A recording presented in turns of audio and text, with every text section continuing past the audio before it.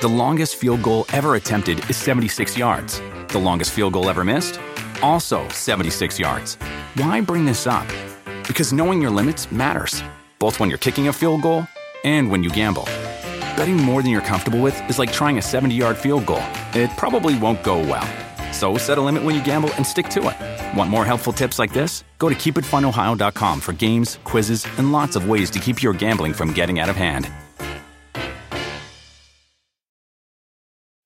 When you need mealtime inspiration, it's worth shopping Kroger, where you'll find over 30,000 mouth-watering choices that excite your inner foodie. And no matter what tasty choice you make, you'll enjoy our everyday low prices, plus extra ways to save, like digital coupons worth over $600 each week. You can also save up to $1 off per gallon at the pump with fuel points. More savings and more inspiring flavors make shopping Kroger worth it every time. Kroger, fresh for everyone. Fuel restrictions apply.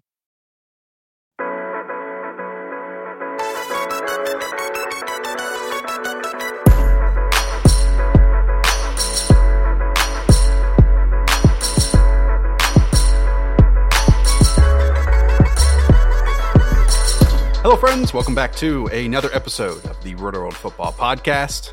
Even when the weather is negative 20 degrees, I guess with wind chill, this remains the most important podcast in the universe. Thank you so much for tuning in to another episode. It is Super Bowl week. Speaking of weeks, there are 52 of them in every year. And last week was Senior Bowl week. And last week, I was joined by Joe Goodberry. Come on, man. I was joined by Joe Goodberry, Fran Duffy, and Ted Nguyen. They were Twitter friends who are real life friends as well. They're cool people. So go and check that podcast out. It was kind of an open-ended 40-minute conversation just about football. This week, it's the big game on Sunday. But before we get to that, I need to remind you to rate and review this podcast. We're hovering around like 430 reviews. We've kind of plateaued at that number for a long time. This is a big number, but can we please, oh please, get up to 500? I'm not going to put a date in it because I am not a stern individual, but just do it for me, do it for Ray, do it for Pat, do it for Evan and Rich. Get up to 500 reviews. We really, really, really appreciate it. It helps us find a different and new audience out there. I should also tell you that you are beautiful, magnificent, glorious people and helped us get to and actually fill the entire top 5 episodes that were most listened to among all NBC Sports podcasts. Yes, 1, 2, 3, 4, and 5. Thank you for doing that. It draws a little attention to us, and we can all time to get to our guests today. It's Ray Summerlin and Roto Pat. Pat, how are you? Good. It was 6 in St. Louis today, which makes it actually the warmest city in the Midwest. So, and Raymond, how are you? It's currently 51 degrees in San Antonio, Texas. Time of recording, 6 p.m. What the heck was that intro? Like, what? Do you know what happens with these podcasts, Ray? It's called post-production. Post-production makes me sound so much smarter and more of an eloquent speaker each and every week. You know why we have the top 5 podcasts, right? It's because of Dragon Ball Z talk. So you guys started talking about Dragon Ball Z in December. It's not a coincidence. I mean, again, it's not a coincidence, and sorry to start you off or that you took us down this path, Pat, but that literally every single week there's a new column about NFL and Dragon Ball Z Venn diagram being a full solar eclipse. We're going to talk about content a little bit later on. I forgot to ask you all about the content kind of you're consuming, not the start of the offseason because it's not the offseason yet, but you have a little more free time than you used to. So I'll get to that at the end of the podcast. But we are, a few minutes into this episode, and I've even yet to mention that the New England Patriots and the Rams play this Sunday. In this episode, the goal is to kind of hit on every important point heading into the game. I feel like the right way to start this off is from the Rams' offensive perspective, because I mean, it's so different than what we saw in like week 10, right? Week 10, I believe Cooper Kupp was still out there. Week 10, Todd Gurley was still like an outstanding player in this offense. Now we get to the Super Bowl. Todd Gurley, in many cases now, has been supplanted by a superior CJ Anderson at points. And as we know, the Rams aren't running as much 11 personnel because Cooper Kupp is out. Ray, how do you think this Rams offense, and start at any point that you want to, is going to fare against a multiple Patriots defense? Well, I think you have to kind of go past the Saints game. They going up against the Saints front, which is just outstanding. They even, kept trying to run the ball with CJ Anderson. We obviously know that Todd Gurley wasn't really involved. They kept trying to run the ball. It didn't really work out. But now they're going back to face a team that it's more like the defenses they faced 3 games prior to that. I think we're going to see them kind of return to that kind of trying to run the ball, trying to control the clock kind of game plan, which has seemed to work pretty well for them.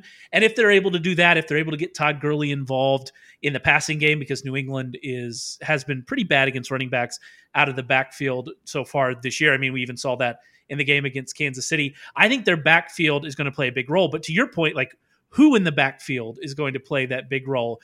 Was it really that Gurley was playing sorry, as he said after the game, and that's what led to them benching him? Was it the knee? Is the knee better now that he's had really 2 full weeks to really rest that knee? I don't know the answer to that question. I think it's one of the more fascinating parts, because I think that CJ Anderson, you're right, has really been a spark for them at times. But what Todd Gurley is able to do, and like I mentioned, especially in the passing game, the plays that he's going to be able to create in the passing game, the big plays he's going to be able to create that I just don't think are there for CJ Anderson, I think that could play a very big role in this game, especially because, I mean, the Patriots for much of the year had a pretty toothless pass rush.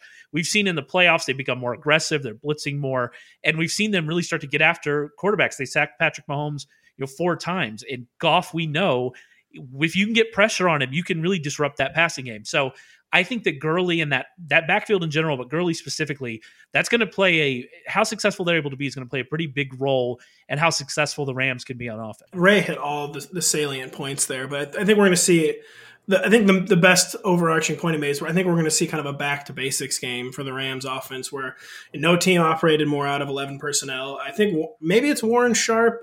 I know Warren had tweeted about it in the past, but the Patriots are one of the worst defenses in the league against 11 personnel. And just frankly, I don't think the Rams can win without a big day from their running game. And like Ray said, the Patriots pass rush has kind of really heated up in the playoffs. And I think they pressured Patrick Mahomes on over half of his dropbacks. I mean, that's game over if that happens against Jared Goff. We just know Jared Goff has humongous splits under pressure and not under pressure, and they're going to have to do everything they can to make sure that the Patriots pass rush does not get cooking. I had 2 weeks. Todd Gurley, he had a great game in the divisional round, leading some people, kind of speculate maybe it's not his health, but he really had not been the same since the Chiefs game. He hurt his ankle against the Chiefs. Didn't seem to be a huge factor, but then he tweaked the knee, and it's maybe just an accumulation of things. This clearly has not been the same Todd Gurley down the stretch. He has, once Todd Gurley has gotten ahead of steam, he's still been a huge playmaker, but I feel like he just has not been going side to side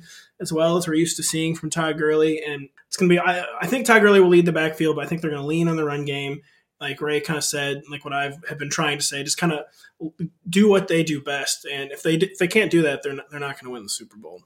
Pat, I have those stats that you were mentioning from Warren Sharp. The Pats' pass D actually this season was 3rd in success rate against 11 personnel and 26th in success rate versus 12 personnel. What's been interesting is we know that for much of the season, outside of kneel downs, the Rams were in 11 personnel like 99% of the time. But since they lost Cooper Kupp, and since C.J. Anderson has emerged in the later part, and including the playoffs, I think they've gone outside of their 3 wide receiver sets like 27% of the time, when before, again, it was just 1% of the time. The Sharp, I think Warren is especially, I think it was like a split. So I think down the stretch, the Patriots were not good against 11 personnel. In fact, I found the tweet here, Josh. Their 61% success rate against 11 personnel after week 11 there we go. Was the worst. And Pat, that kind of points to like this season, right? Like, I mean, in any NFL season, you can't look at it from week 1 because week 1, these teams are very different than they are 3rd, 4th, 5th week of the postseason. By the way, that's a great moment in Roto World podcast history that we came at each other with a different Warren Sharp. That's a very, very Roto World podcast moment. Only the worksheet would have been more of a Roto World podcast moment. But coming at each other with different Warren Sharp tweets. Let's keep going with more stats. Ray, to your point, the Pats D ranks 22nd in success rate and 6.3 yards per attempt allowed on passes to running backs. We know that C.J. Anderson isn't going to be that pass catcher. It might be Todd Gurley. What this really comes down to, C.J. Anderson can catch passes. He just can't make big plays with them. Correct. But whenever you watch the Rams at their height, when they're in rhythm on offense, it always amazed me how much free room Todd Gurley got in the open field, right? How much free room every Rams player got. Oh, that's true. That too. And really, the Patriots versus the Chiefs last week too, but that's another conversation we'll get to in a little bit. Do you know what stands out to me? And I don't know if this is fair, so let me ask you guys if this is fair. Kind of the start of Goff's decline in the second half of the season started in Week 13. And in Week 13, that was against the Detroit Lions. Who runs the defense on the Detroit Lions? That is Matt Patricia, correct? Matt Patricia, disciple of Bill Belichick, multiple defensive fronts, coming at you, not with just the standard, this is our defense, we're going to try to win in the way and keep it simple. No. And we saw it last week against the Chiefs, how many stunts, twists, blitzes they moved up front, different defenses they put out in terms of coverages last week against the Chiefs as well. I wonder if we're going to see that in a similar way, and they look back, either the Rams look back and say, hey, this is how we didn't succeed against the Lions when Goff was 17 of 33, 51 completion percentage, 1 touchdown, 1 interception. I don't remember watching that game, but those are the counting stats. Versus the Patriots saying, hey, we have games of Goff playing poorly, multiple games of that. And it's all about disrupting him from the interior, from the outside. But to his credit, and now I end on this point, to his credit, Goff did make plays that he wasn't accustomed to last week, or I guess 2 weeks ago against the Saints. And really those 2 or 3 plays outside of structure were in many ways the difference makers in winning that game. And to your point, I mean, the big play there would be Gerald Everett, the play you're talking about. Correct. But you're right that Goff played outstanding. I'll say, I want to talk about like the Patriots and what they were able to do against the Chiefs. And we saw so many plays there in which and we see this from every defense. It's not specific to them, but the point you're making here is that they're able to disguise who's coming, right? So often they're able to put just 7 men on the line of scrimmage, even those kind of amoeba fronts, and then back off whomever they're going to back off. And it's going to be very important. You mentioned it. Goff played really well against the Saints, like exceptionally well, especially in the second half. Some of the throws he made, that throw he made to Brandon Cooks for that first touchdown, that very important touchdown before halftime, that wasn't a touchdown, but it set up the Todd Gurley touchdown. Though it was really impressive. Some of the plays he was able to make on the run, rolling out in bootlegs, it was really a great game from him. But I still think we look back, lean on history, and say, if you can get in Jared Goff's face, that's probably going to result in good things for your team. And if the Patriots are able to do what they were able to do against the Chiefs, then that's certainly be a problem. What you have to say, though, is this Rams offensive line is better than that Chiefs offensive line. Yep. They probably, and what's crazy about this is both of these offensive lines are exceptional. Both of them are exceptional. Arguably the top 2 units in the league. They have been exceptional all year. And so that's probably going to be a story of this game. Which one of these, and we'll talk about this with Brady, because we know what the game plan is with Brady. Justin Tuck can tell you what the game plan is to disrupt Brady. But we're going to talk about, I think, a lot these offensive lines and which one is able to stand up. Are the Rams going to be able to, those multiple pressure fronts, like you mentioned, are they going to be able to really read those, pass off the guys, pass off the people running the stunts? Are they going to be able to do those things? It'll be really interesting to see. And I think it'll play an important role in who ends up winning this game. Echoing points Ray made. I mean, you try to do this against every quarterback you play, of course, but I mean, there's no secret. I mean, the Patriots are going to try to pressure Jared Goff, and they're going to try to overload his circuits, so to speak. He's not a quarterback you think of winning an in-game chess match. So if you get Jared Goff in a chess match, I mean, you'll probably win the chess match. But again, what Ray said, I mean, Jared Goff's kind of coming off one of the most impressive games of his career. He, especially considering how frazzled, he looked ready to have a meltdown game in New Orleans, especially the first quarter. I mean, he looked ready to have a complete meltdown game and really kind of rallied the troops. And, but yeah, Bill Belichick, Bill Belichick famous / infamous for doing things in the Super Bowl that he's never done before. Maybe not only they haven't done that season, maybe he's never done his whole career. Sean McVay, of course, knows that. It's going to be a fascinating chess match. We're not saying anything revolutionary here in terms of, hey, disrupting a quarterback from the interior makes them worse. But to the point of where Jared Goff is and how much it impacts him, it's a drastic tail off. Again, these are counting stats, but I do want just to recite them. When Goff has a clean pocket, he ranks 5th in passer rating and 16th in completion percentage at 72%. Under pressure, it changes completely with 35th ranked completion percentage at 43% and 29th ranked in passer rating at 58. So again, Sure, any quarterback is going to be worse when you disrupt them, especially from the interior. But the cliff that Jared Goff jumps off of is drastic. My question here, and again, it's kind of interesting because obviously both teams have, in many ways, it seems like a similar game plan. I don't know if the Patriots have individual talents in the front seven that allows them to just win on talent alone, obviously. But that's why, I mean, these Patriots coaches are always up for coaching gigs elsewhere. Brian Flores, for example, because of how they can change and mix and match and elevate the players above their talents because of the game plan and the coaching. But I will say that like they have players, and I agree with you for the most part. I mean, we'll see what happens with Trey Flowers, right? He's a free agent this year. We'll see how people really value him, but they do have players that can do lots of things. Like Dante Hightower and Kyle Van Noy, they can come off the edge as maybe not as well as like a great pass rusher, but they can definitely come off the edge and they can definitely be dangerous doing that. So it's not almost like they built their system to be able to do this. They find those players to be able to do this, and they've got a lot of them that can be successful in varied roles. And obviously that's not a mistake, and that's probably one of the reasons why they've been to the Super Bowl, 8 times in 18 years or whatever it is. The Patriots have been to 8 Super Bowls in the past 5 years, actually.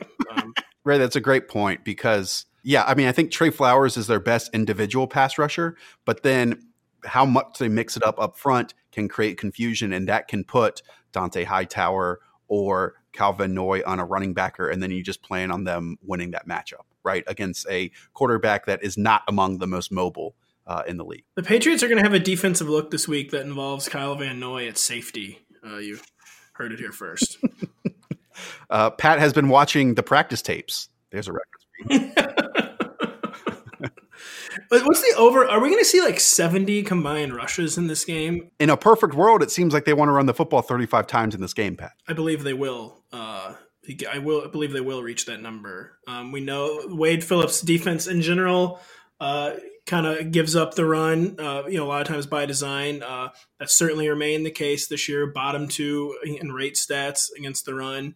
And so their weakness, so to speak, certainly matches up, and from the Patriots' perspective, meshes quite well with what has been the Patriots' strength down the stretch, which is running the ball 45 times a game, going very fast, wearing out the opposing defense, running a million plays, setting up the short pass, kind of classic Patriots football in that regard. And it's very interesting. Yeah, when you face that kind of situation, because it's so obvious. Is it too obvious to do? Is it too obvious for that to be the game plan? But the very obvious game plan for the Patriots would be to stick with running 50 times a game that they've been doing the past month. And what's been interesting about the Patriots over the last month, you mentioned like they've been running the ball more. It's almost that they've been running the ball a lot, but they do it early and then kind of move to the pass later. I mean, I know, like last week, it was like the complete opposite of like John Fox, Jeff Fisher football coaches would diagram a game. They'd want to be running the entire second half. Sorry to just completely take your point away from you there, but it was very fascinating because I think they had like 45, 46 rush attempts, and I bet probably maybe 30 of them were in the first half. Like this completely insane amount of them were in the first half against the Chiefs. Well, over the last 2 weeks even. So it's even a couple games now that they've done it. 50% of their first quarter snaps have been running plays, and 47.8 of their plays in total have been running plays. So they're running more in the first quarter than they are just in general the rest of the game. And those are 2 games that they won. One of those games they won going away. So it's really been a we're going to set out and we're going to do this. And then they kind of build it off of there. And you mentioned it, that game plan makes sense because, I mean, this Rams defense, that's certainly where you can attack them. And if you're attacking Ndamukong Suh and Aaron Donald and the running game, then you're not really setting it up for them to be able to disrupt Brady with interior pressure, which... Yeah, they're not terrorizing Brady Brady is much worse against interior pressure than outside pressure. Too. Absolutely. I mean, we know as I mentioned earlier, we know what the game plan is against Brady. The game plan against Brady is get interior pressure, and if you're able to do that, you can really set it up. And I got this stat from NFL Research, but NFL Research said that the Rams led the league, which is not surprising considering who they have. They led the league in interior pressure rate this season. That's going to be a big story because if they're able to do that, if Suh and Donald, and I think you have to say about Suh that I don't know if he's been exactly what they thought they were getting all season, but over the last several weeks, he's certainly been playing better. If those guys are able to big games, if those guys are going to be able to come in and really create pressure, that's a problem. But then you say, all right, well, this Patriots, we mentioned it, this Patriots offensive line has been great. They just shut down Chris Jones, who, by the way, had 15 and a half sacks this season. So he's no slouch either. So there's a lot of kind of interesting moving parts here. But I think that kind of battle, that interior line battle between those two outstanding defenders and the Patriots line, I think that's going to play a pretty big role in what the Patriots are able to do on offense. The game is decided by if the Patriots offensive line can shut down the Rams defensive line. The reason I was thinking about the Broncos is I don't even just mean shut them out in sacks, because as we know, you remember when the Seahawks absolutely just destroyed Peyton Manning? They didn't record a sack because sometimes disruption is production. Someone might have told you that before. But what they need to do is at least give him 2.5 seconds, Tom Brady. And if he does that, if he's able to do that pass after pass after pass when they do throw, then I will 100% side on Tom Brady not making mistakes and finding the open receiver and getting the ball out in the appropriate amount of time versus Jared Goff doing that exact same thing. What does it say in 2019 where 2018, guys, Bill Belichick drafted a running back in the first round, and now he is establishing the run? Yeah. Is this like the biggest middle finger basically ever to analytics Twitter? Which I agree with analytics. I'm not subtweeting analytics Twitter here. I'm just kind of having like a crisis of faith, basically. Bill Belichick is first round RB and a run establisher. But I do think there's a difference in taking a running back at like 26th overall where they did and taking one at 3rd overall. And if you want to add an extra layer to this, I am firmly in. Don't come at me, analytics Twitter. I'm firmly in. You don't really need to have an effective running game to have a good play action game. So don't come at me, Twitter. But that's kind of what they've been doing. Is they've been running the ball, and then building play action off that. We saw that last week. And that could be, I mean, that's going to be, again, another huge thing. You look at this Patriots offense and how they set up against the Rams. The Patriots were first in yards gained per play action play. According to Football Outsiders, the Rams were 31st in yards allowed. So they were second worst in yards allowed. Like, that's a really bad news. If the Patriots are going to come and set up and run a lot in the first quarter and then run a lot of play action plays off of that, that is bad news for this Rams defense. That is a recipe for disaster for the way that this Rams defense is built. And it makes a lot of sense for the Patriots to do that. We'll see what they do. But if they're able to come out and do that, I mean, it might be a long day for the Rams. For years and years with Wade Phillips, we've talked about how he's kind of ignored the run, like play the run on the way to the pass, which is smart. But in the case that is recent, like we've seen the individual talents step up enough of the Rams front seven and specifically interior defensive line that if they play well, then they shut down the run on their own, you know? Like, even if they run the same exact scheme and in the big games, they've been able to do that. What I am going to point to, Pat, is, hey, at least Bill Belichick's ways on offense is giving us a slim hope and a slim chance of Rex Burkhead ultimately ending the season as Super Bowl MVP. No, I mean, we all know it's going to be another some things about the Pats are super unpredictable, but some things are very predictable, and it's going to be 13 James White receptions, and we should just all come to peace with it now. Maybe 3 or 4 for Rex, and maybe one of them will be another game winner like it was in the AFC Championship game. But yeah, you need to steel yourself for 13 James White receptions. Even in a loss, he's getting the ball 13 times for the year. Let's be super creative and play a game here. Let's play yay or nay. Ray, yay or nay that Cordero Patterson gets over under 3.5 manufactured touches in this game. Interesting. So they have 2 weeks to really sit and think about all the fun stuff they want to do with him. I'm going to go nay because they have so many running backs, and he can be a factor in the return game. I'm going to go nay. Pat, over under half a touchdown for Rob Gronkowski here. Oh boy. Linebacker core, not super great for the Rams. Gronk seemed like he had gotten like a cortisone shot in every joint on his body in the AFC Championship game. So I'll go over. Ray, who contributes to more turnovers, Jared Goff or Tom Brady? Goff. Oh man, I love that one. I don't even really feel like that.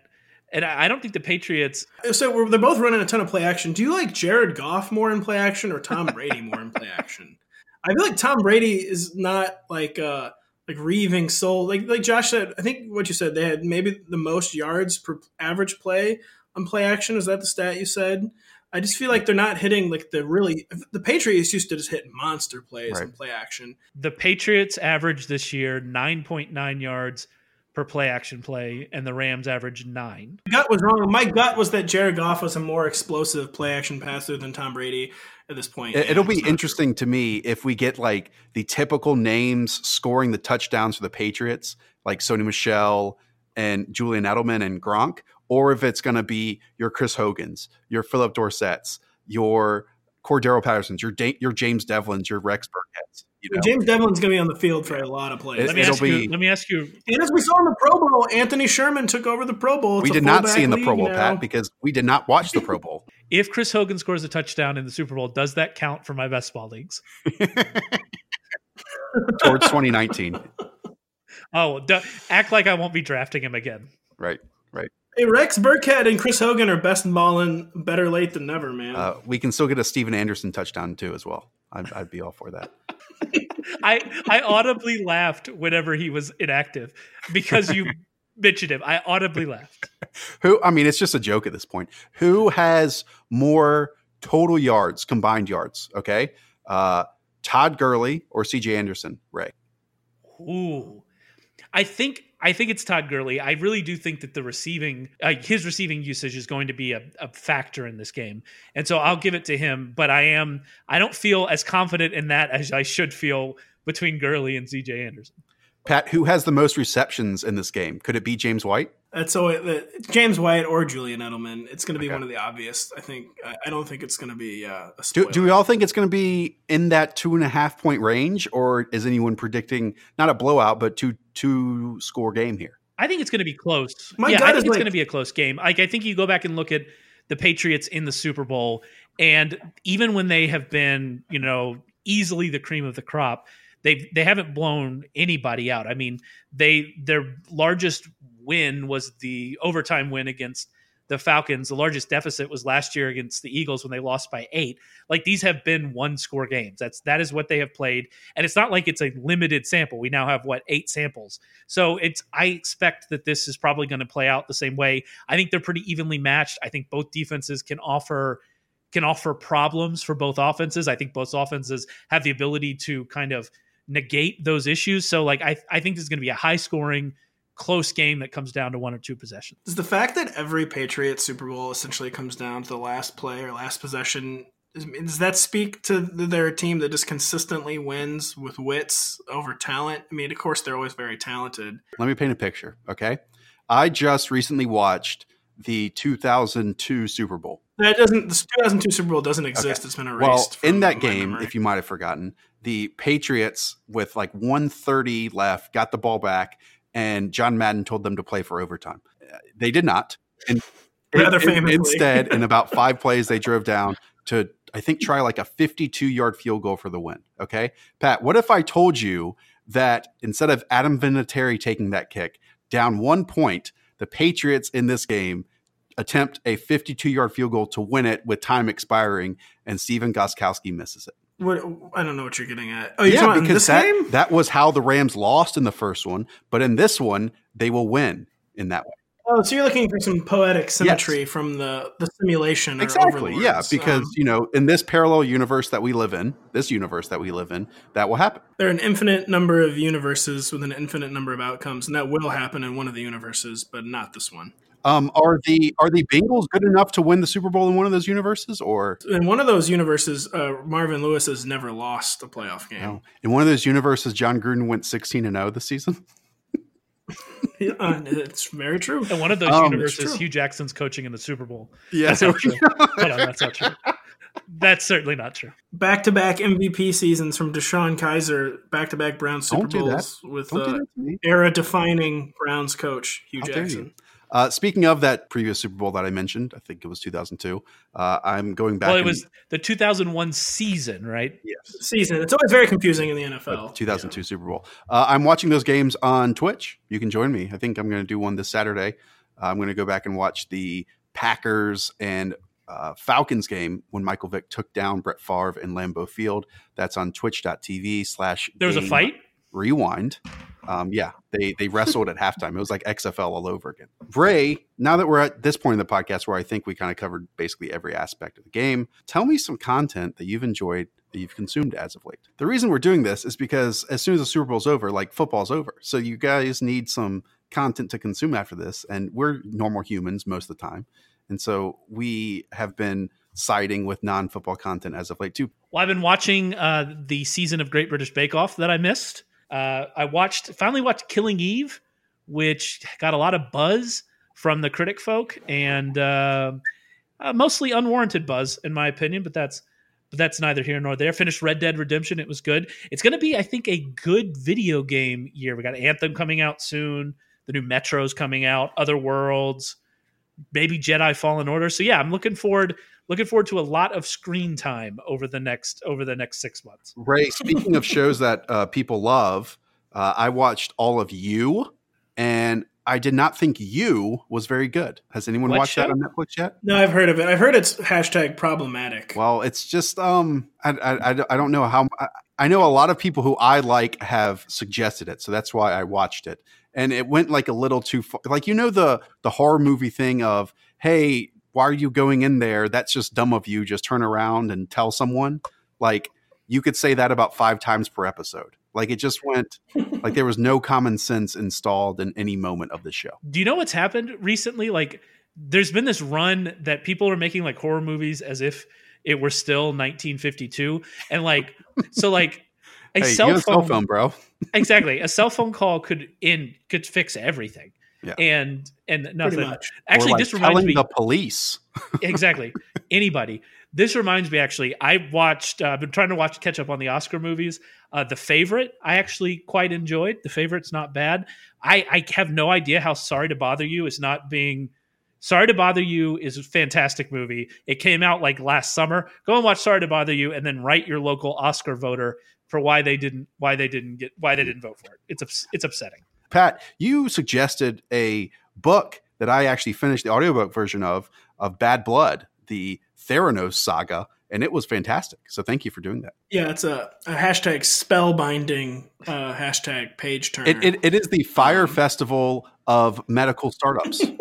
Yeah, it was a little more. It was a slow motion Silicon Valley 12 to 13 year disaster where you could make the horror movie comparison, Ray, where there were many times where people could have just left the house or called there were the police. So many signs of it being. Lots of very smart people convinced themselves that it was not a scam when it was very much a scam. So yeah, Bad Blood's a great book. I read a bunch of short, kind of like punchy books in a row. Now I'm reading a very long history book about America in the Depression era called Freedom from Fear. I don't know if I'd recommend it. Sounds yet. depressing. I've been enjoying it. I watched the 1993 Robert Altman masterwork Shortcuts, which very few people have probably heard of, but worth checking out. Do you guys remember? Did you guys listen to Jim Gaffigan stand up growing up? Do you remember the Jim Gaffigan bit about seeing a movie that like everyone saw 10 years ago? Where the punchline was, "Anybody seen Heat?" And like, he came out in 1995, and this was like 2007, and he did a bit about how when you watch a movie that came out like 10 years ago.